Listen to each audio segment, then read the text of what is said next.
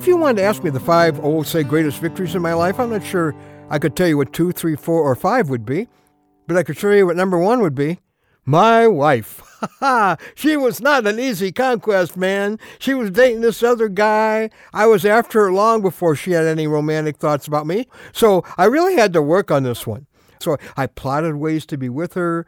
I plotted ways to impress her. I plotted ways to try to help her.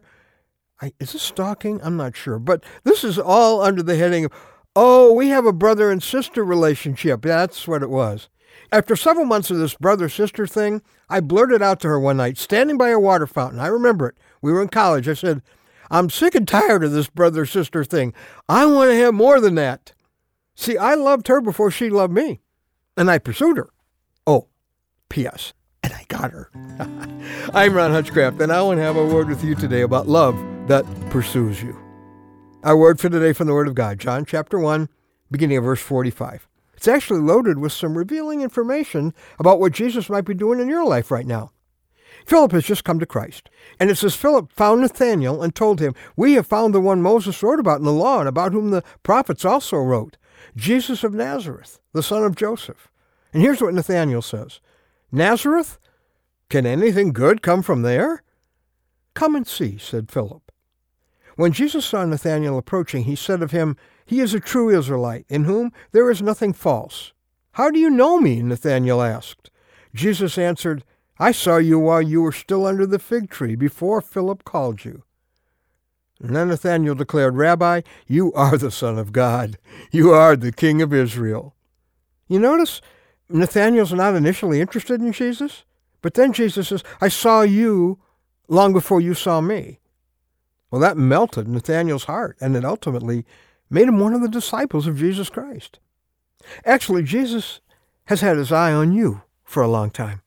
Yeah, here's what the Bible says in Ephesians 1:4. He chose us in Christ before the creation of the world. God has had his eye on you since before there was a world. And over the years of your life, he has been pursuing you with his love, whether you were paying attention to him or not. Like this guy I know who pursued this girl, and she was beautiful and attractive.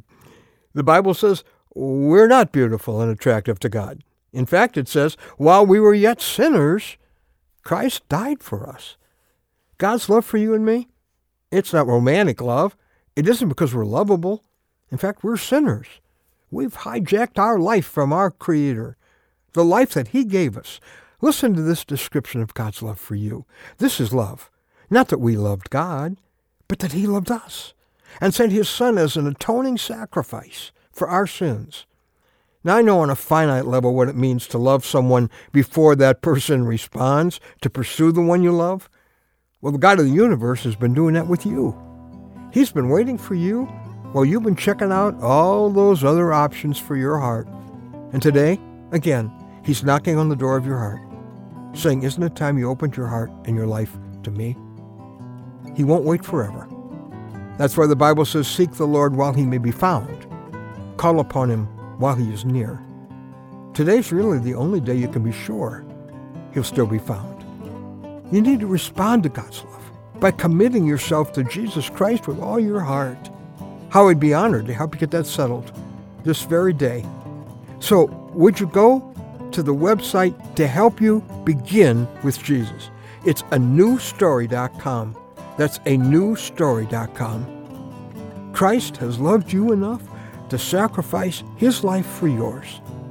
And today, where you are, he is pursuing you with his love. And he's been waiting patiently for you to respond. Please, my friend, don't risk losing the love that your heart was made for.